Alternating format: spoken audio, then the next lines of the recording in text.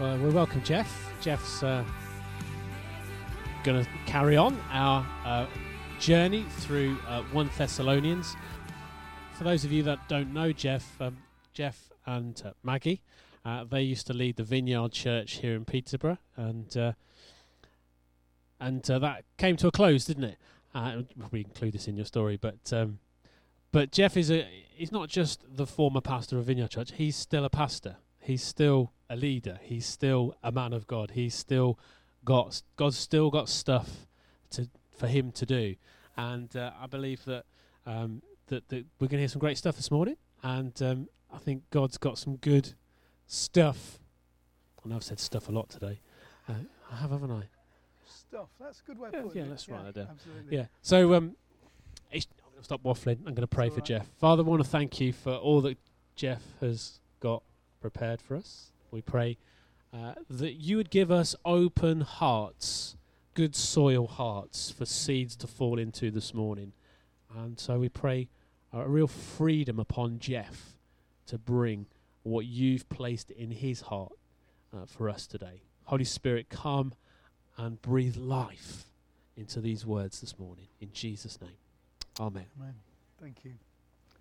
Have I got this microphone working? Is it? I hate technology.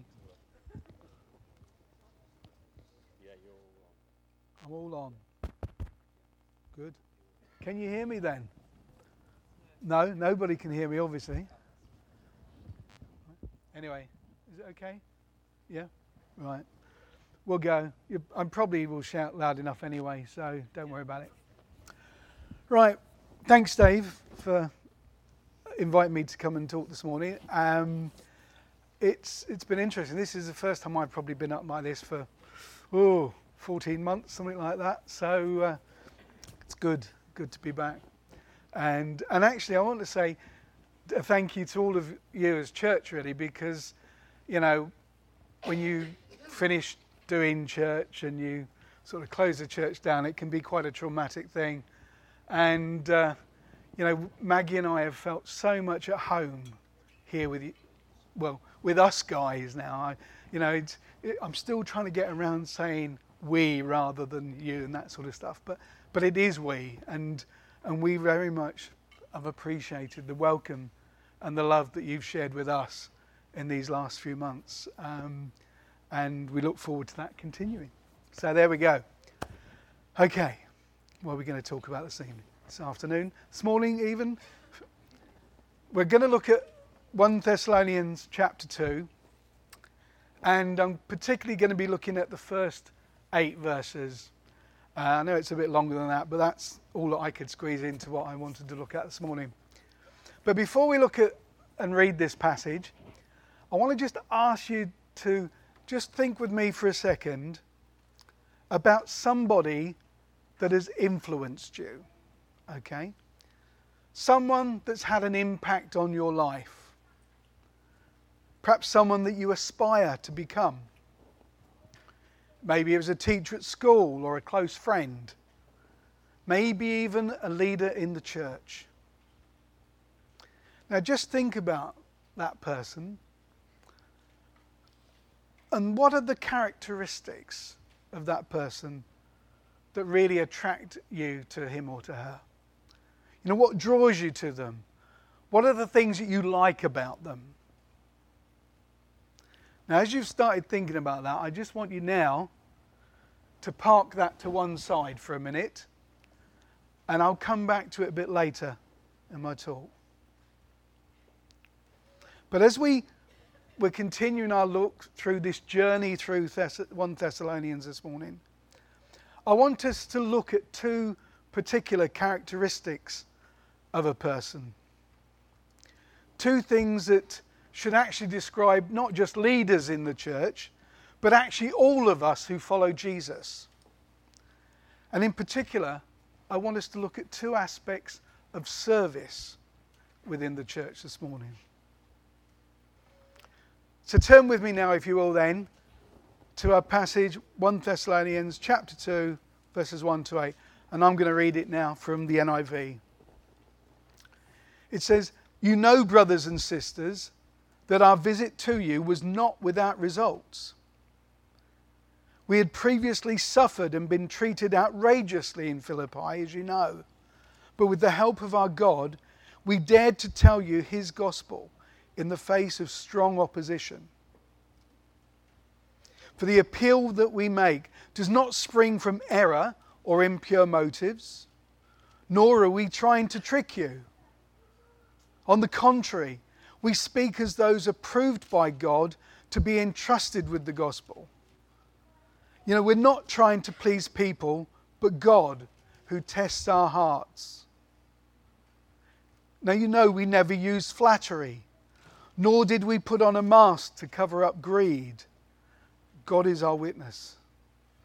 We were not looking for praise from people, not from you or anyone else, even though as apostles of Christ we could have asserted our authority. But instead, we were like young children among you. And just as a nursing mother cares for her children, so we cared for you, because we love you so much. We were delighted to share with you not only the gospel of God, but our lives as well. Amen. And so here in our passage this morning, I want us to look at these two aspects of service that Paul sets out for us. And we can see in the passage that he does so by using himself as an example. And perhaps even when you first read this, you know, you might think that he's being a little bit big-headed here. But I think actually it's very important to see that he's not doing this to boast, but he's writing this passage, this letter, in response to his critics. You see, the gospel is at stake here. This young church is at risk. And if you weren't with us last Sunday for Dave's introduction to this letter, I want to just briefly paint the background to this passage. We see it in Acts 17. Paul comes into this town, Thessalonica. He's been more or less kicked out, run out of Philippi, and he comes to Thessalonica. And as normal, he would go into the synagogue and he preaches there. And people come to faith. I think we read in Acts, it says, many Jews, God-fearing Greeks, and prominent women, they all came to faith in Jesus.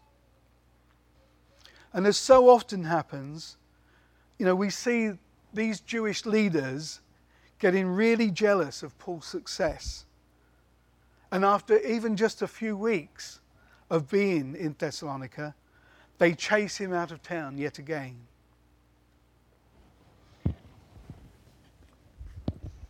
Old mouse going. And so, apparently, there are also some people there, likely to have been the Jewish leaders again, who are questioning Paul's motives. They're trying to lead this young, fragile congregation astray. You know, you can just imagine it, can't you? See, his message was a load of lies and rubbish. You know, he's run off. He didn't stay very long, did he? So much for that. But you see, Paul is writing back here to these Thessalonian believers. And he's defending his time of ministry with them. And in the process, he actually shows us what biblical servants look like. And he allows us to look into his heart and into his motives for doing what he does. And again, I don't think these things are here just for those that are labelled leaders, like Paul. You know, when you think about it, if leadership is having influence, then we've all got somebody looking up to us, who's watching us. And we're either leading them to Jesus or away from him. And that is depending surely on how we live and act out our lives day by day. And so here in this passage, as Paul writes to this young church, he shows us a vision of how to serve. As Christians and members of his church, he wants us to serve in faithfulness and sacrificially. They're the things that we were looking at this morning. So that first point I want to go into more detail of is that I believe that Paul calls us to be faithful in our service and to actually then boldly present the gospel no matter what the cost is to us. Now that's the hard bit. The apostle here, he reminds them that he's kept his message pure and clear. He didn't water it down. He writes in verse 2, he says, with the help of our God, we dared to tell you his gospel. You see, Paul and his team, they shared the love of Jesus with the Thessalonians despite the cost, despite what would or could be done to them. Paul also reminds them of what he didn't do while he was there, as he speaks out to his critics. He said, look at verse 3, he says this, he says, his message isn't based on error, it's the true gospel of God. It doesn't come from impure motives. He's not seeking sexual immorality like some would call for. And he doesn't come to trick them. He doesn't try to bait them or to switch them or lead them astray. Now that's not Paul's way, and it shouldn't be ours either. The problem is that this sort of action is so common in some of our churches today. And Satan, our enemy, he certainly uses those who utilize these sort of tactics. You see, in our churches, in some churches, false teaching is so common. So many will fall into sexual sin. Some churches will do anything so that they get their conversions, or even just bums on seats. But our enemy loves to use these false messengers with their false messages to lead whole crowds of people astray, and in so doing to discredit the gospel. Now there's no doubt the enemy wants to lure us in that direction too. You know, I once heard, and this is a true story, of a priest who, while he was serving communion to his congregation, one of the women there, as he was handing her the cup, she slipped him a little note with her phone number on it, with details of a rendezvous that she wanted to make with him. You know, even in that act of communion, somebody would try and do that. She wanted to lead him astray, even in these most sacred of acts. And I believe that the enemy, he wants us to take the bait so often, so that Jesus ends up looking bad. And we have to pray that Jesus will lead us away from temptations like this and to deliver us from these evils. So we see that Paul didn't come to do any of this stuff. I use that word. Yeah, good word. You know, everywhere he did ministry, Paul, in Thessalonica included, he sought to please God. That was his ultimate aim. Look at verse 4. He says, we're not trying to please people, but God who tests our hearts. You see, Paul doesn't come seeking to please people, and he certainly isn't living in fear of them. He's standing in fear of God. He's trying to please him. He's trying to be faithful. And that's because he sees himself as a steward of God's word. Now, I skipped over some words at the beginning of verse 4 where the apostle wrote this. He says, we speak as those approved by God to be entrusted with the gospel. Now, I'm sure many of us have heard of this concept, haven't we, of stewardship within the church. And most probably we've heard of it talked about in relationship to money. And that's true. You know, what do we say? We say, Actually God owns our money, it's his, and he lets us take care of it. And we use it for his purposes. We're managers of it. We're stewards of it. And that's right, we are. And it's exactly true about money. But just as with our money, the gospel, it's not our message, it's God's. It's his. And we're stewards of it. We're stewards of the word of God, of the gospel. And that's how Paul sees himself. He's been given this message. He's been entrusted with it. He can't squander it. He's a steward of it. Now that actually is quite humbling. But at the same time, can be really liberating too. Paul says this over in 1 Corinthians chapter 4. Verse 1, he says, "This is how one should regard us, as servants of Christ and stewards of the mysteries of God. Moreover, it is required of stewards that they be found faithful." And we too are like Paul here. We've all been made ministers or servants of his message. And we've got to take care of it. And we've got to boldly present his gospel to people. And Paul did this, no matter what it cost him. We're reminded in verse 2 of how Paul got to Thessalonica. As I said earlier, he fled for his life from Philippi. But even the move to a different city actually changed nothing. He faced the same stuff here in Thessalonica again. And he reminded them that he declared the gospel to them in face of strong opposition, is what it says. And folks, as believers, we have to expect much the same thing. Things shouldn't ever get too comfortable for us. We've got to forge ahead through whatever pain and trouble comes our way. We've got to expect flack from people. And we've got to let it roll off our shoulders. We've got to be thick-skinned for the gospel. Telling the truth of the gospel is not always easy. Because sometimes it's not, and quite often, it's not what people want to hear. But it is God's message. And as Romans 1 puts it, the gospel is the power of God. And when we proclaim it, God's Spirit gets involved.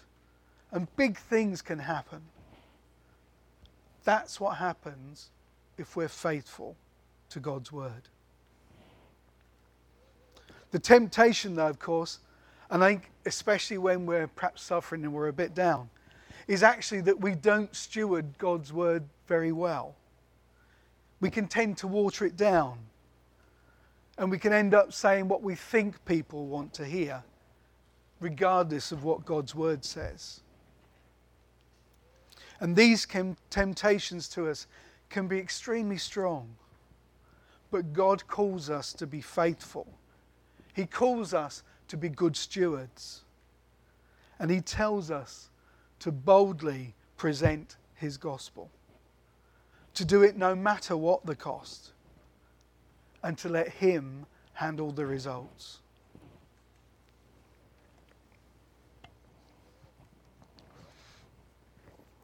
Before I move on, I think there's just one other little important principle I just want us to grasp.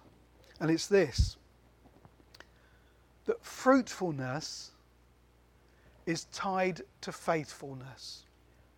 I'm going to say that again. Fruitfulness is tied to faithfulness.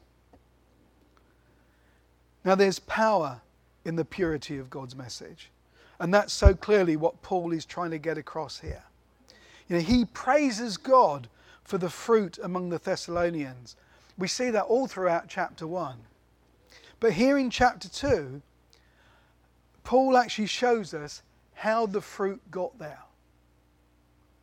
And it came about because Paul went about doing things the right way. And that's what validated his ministry. Now, people can produce what looks like good fruit quite easily. They can do it in their own strength, perhaps with the wrong methods. It happens all the time, doesn't it? But I think the proof of the pudding, the proof of the fruit, is how long will it last? How long will it keep going? Now, seeing fruit in our ministry can really take time and patience. You just ask Russ and Maggie. They know what that's been like over the years. It takes time, patience, and it also takes commitment, real commitment. Now, I know that we as a church, we want to produce fruit that lasts. Even when things get really tough, even when people stand against us, we need to boldly present the gospel, no matter what it costs us. We need to seek to be faithful, because the Lord calls us to faithful service. Now I'm going to move on now to the second thing that I want us to see in this passage. We've looked at faithful service. I want us to look now at sacrificial service. Where we're encouraged to lovingly give our lives even when it hurts. In our passage here, we see that Paul so clearly, deeply loves these believers in Thessalonica. Do you see this? He didn't just coldly preach at them. He loved them. And he still loves them. And that's why he sent Timothy to check on them. And that's why he's writing this letter. Because he deeply loves them. And we see again another trio of things that Paul says he didn't do. Again, he's speaking out against those who are trying to turn these Thessalonian believers against him.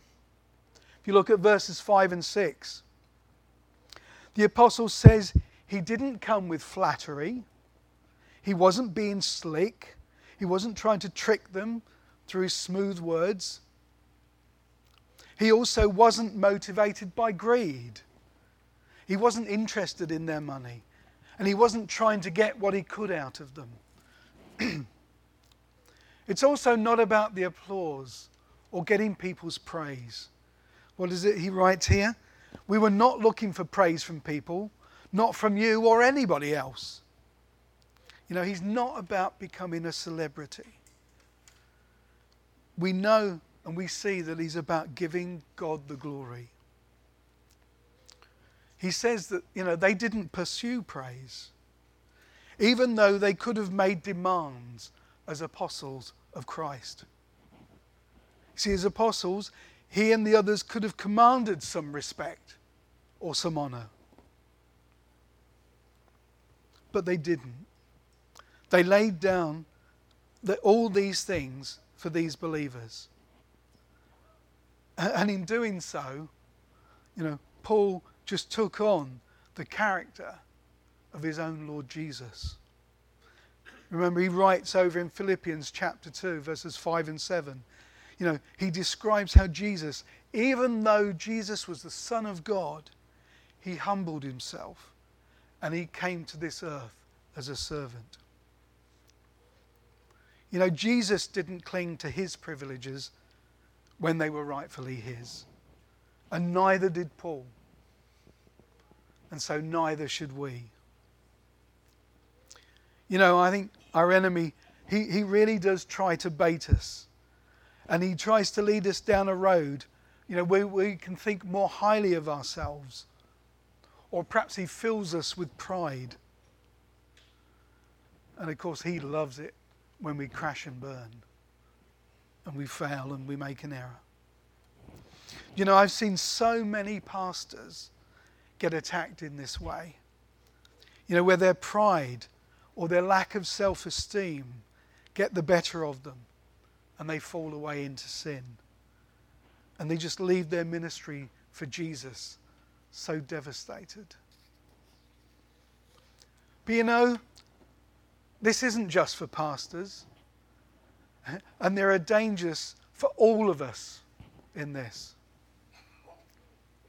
You know, as we try to serve Jesus and do his ministry, we can end up doing it for our glory. We can end up doing it for what we can get out of it instead of doing it out of love. Paul, he's just a man, he's not perfect, but we see that it is love that is driving his ministry. Not just here in Thessalonica, but wherever he goes. Listen to his affection for that church. In verse 8, he says that he loved the Thessalonian believers so much. And there's this real deep affection in his heart for them. But there's actually more than that. It's more than just a love. There's an action there. There's a sacrifice for them. And Paul, he doesn't just see himself as a steward. Notice the words that I missed, where it says also that he feels like a mother to them. In verse 7 he says, "But we were gentle among you, like a nursing mother taking care of her own children." You see, previously had called himself and his brothers stewards of the gospel. But here he compares themselves to mothers. And that's quite a different relationship. You see, Paul knows the relationship between a mother and her baby, the nurturing that takes place, the bonds that are made. And he knows that actually calling himself a father here isn't quite going to hit what he wants to say. It's not quite going to be sufficient. And he has to go beyond that and compare himself to their mothers. Now, as I can look around here this morning, I can see some very tired mums. Our children wear us out. And yet, I'm sure there are mums here that have perhaps given up a night's sleep, waiting for your kids to come home from the disco or whatever. Disco? Where did that come from? From the club or whatever. Some of you mums have probably were up early this morning dealing with crying children. And there's, in you as a mother, there's something there, isn't there, that that is so sacrificial. You do these things out of love. And I'm sure there are many times when you've not wanted to get up to your child that's crying in the middle of the night. We're not perfect. But you've been tender, you've been gentle, and you've been sacrificial. Over the years I've seen this very much in my wife Maggie. She's probably done so much more of the nurturing and the caring of our two children. And, she's been the one that's been getting out in the middle of the night. Well, my excuse is, I've got to go to work in the morning, But that's it. That's what a mum does, isn't it? A mother's affection and her commitment is a beautiful thing. And we see, don't we, that mums are just willing to endure anything for the health of their children. I read recently of a mother who'd found herself in a house fire with her 12-day-old baby, this young little baby. And they were on the top floor of this house. And the flames were engulfing them and the smoke was rising. And she had to think fast. She had to do something to save her baby daughter. And then she realised that in a corner in the nursery room, there was a box, with the baby's new car seat that was ready, for when the baby was big enough to go in the car. And so she ran and she emptied the box and she got this car seat out and she wrapped the baby in a blanket and then she put the baby in this child seat, strapped her in, and then went to the window and tossed the car seat down onto the floor, the ground below. The daughter survived. The baby lived. But the mum, she died of smoke inhalation. The reason I tell that story is because that is an illustration of a mother's love, a mother's sacrificial love. And that is actually how Paul describes himself with the people of God in Thessalonica. And that's what we should aspire to as well. You know, it's so easy sometimes for us just to serve ourselves, to ignore the needs of others. But the Lord calls us to a sacrificial love for the sake of his gospel. And Paul calls us to share, as verse 8 puts it, not only the gospel of God, but our own selves with one another too. He calls us to be as mothers to those around us. He tells us to lovingly give our lives, to do it even when it hurts. And if we do this, God will use it for his glory. So we've seen here that Paul shows us this vision for Christian service here. He gives us two aspects of our service: to boldly present the gospel, no matter what it costs to us, and to lovingly give our lives beyond where it hurts. You see, the Lord calls us to faithful sacrificial service. And as I said earlier, this isn't just for pastors or church leaders, it's for all of us. We're all servants, we're all ministers, we're all labourers for the gospel, for the Church of Jesus. Now let's just go back to where I started. And that person that I asked you to think about. That person that influenced you and perhaps has had a real big impact on your life. I bet if you were to think about the things that you admire about them, the things that attract them to you, I bet these things here are part of that. I bet they showed and expressed these things. You know, I would imagine that probably they may have ended up on occasion teaching you the truth. Perhaps even said things to you from time to time that you really didn't want to hear. But I bet that person also did it in love. That you could sense their affection for you. And that affection was then displayed in their actions as to how they were with you, how they loved you, how they put up with you, and all those things. You know, we are meant to show these same things. We're meant to live these same ways. They're so essential to us.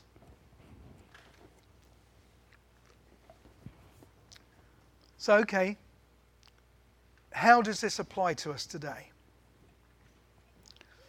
In the last few moments I've got, I just want to ask a question that actually takes us from this vision that Paul has given us of faithful and sacrificial service to actually what I believe lies behind what he's saying here. And I think that it's this. I think he may be questioning our motivations. I think Dave hinted at this last week in what he was sharing. And what I want to ask this morning is, what is your motivation as you serve? You know, as we've looked at Paul this morning, I believe that this is one of the main things that he is highlighting in these verses. You see, Paul's motives for doing what he did in Thessalonica were being questioned and challenged. And in this passage, he's sharing his heart behind his actions. You know, trying to explain why he did what he did. First of all, he says that he serves out of love for God. You know, he doesn't fear people. He doesn't serve people. He serves the Lord. And that's why he keeps preaching the gospel. no matter what trouble it brings him. Secondly, he serves out of a love for God's people. He doesn't fear people. He's not in it to get love. He serves the Lord. And that's why he keeps preaching. He deeply loves these people. He's not in it to get what he can get out of it. He's not in it for fortune and glory. He's in it because he loves the church. And he loves to see people saved. And he's in it to give what he can give. So what are your motivations? Do you want to be faithful and honour your Father? Is that our desire? Are we willing to sacrifice out of love for our brothers and sisters? Or are we tempted to hide parts of this message? Are we tempted to run after human approval? When somebody asks you what you believe, when somebody mocks aspects of your faith, are you tempted to mishandle the message? In verse 4, the apostle speaks not of pleasing man, but rather of God who tests our hearts. In verse 5, he calls God as his witness, doesn't he? His witness that his motivations are not wrong.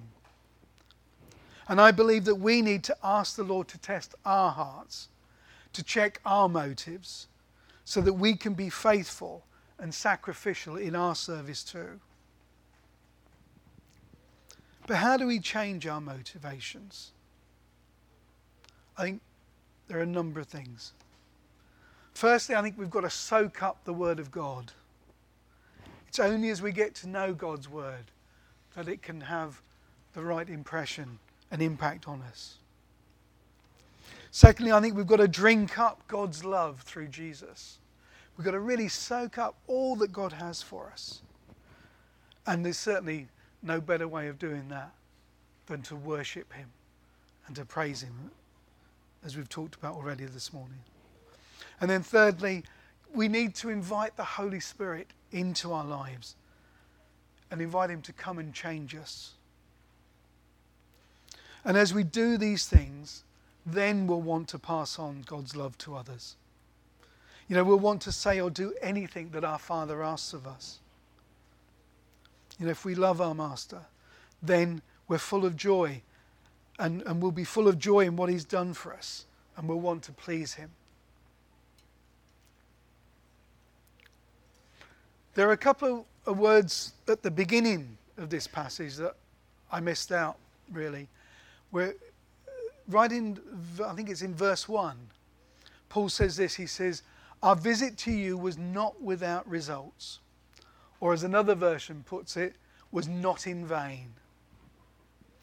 Now, I had a look at that word vain, and that word vain there means empty.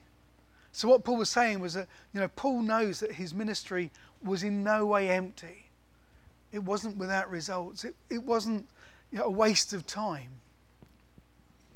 And I believe that if we are faithful to the gospel of God, and we're sacrificial in our service to the people of God, both inside and outside of the church, our ministry will be full of substance and of character too. It won't be hollow. It won't lack results. God will work in and through us. And perhaps we won't necessarily see the results immediately. Perhaps it takes time. But the Lord will be faithful as we do his work in his way. And so, as we've seen from Paul this morning, faithful, sacrificial service is never in vain.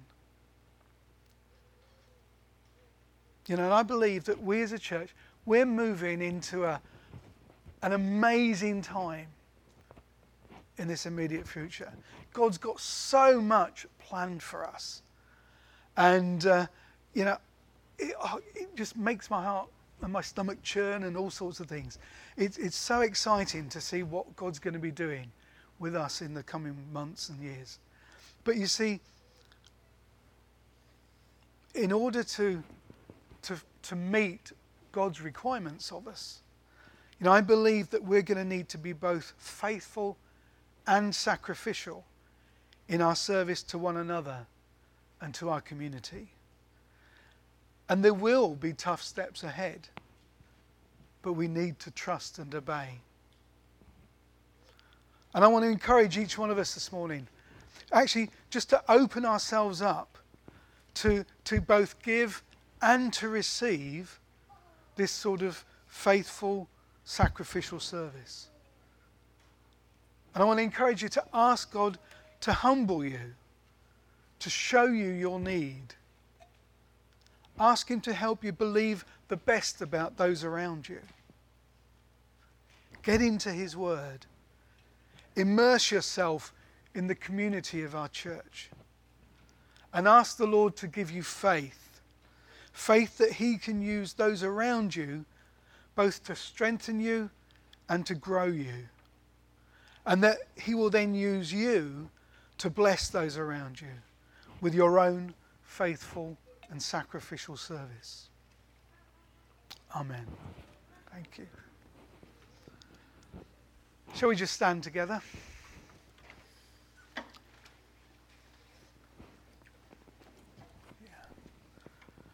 As I was looking at my notes for this week, you know, during the week and praying about this morning, you know, there was one song that just kept going round and around and around in my mind.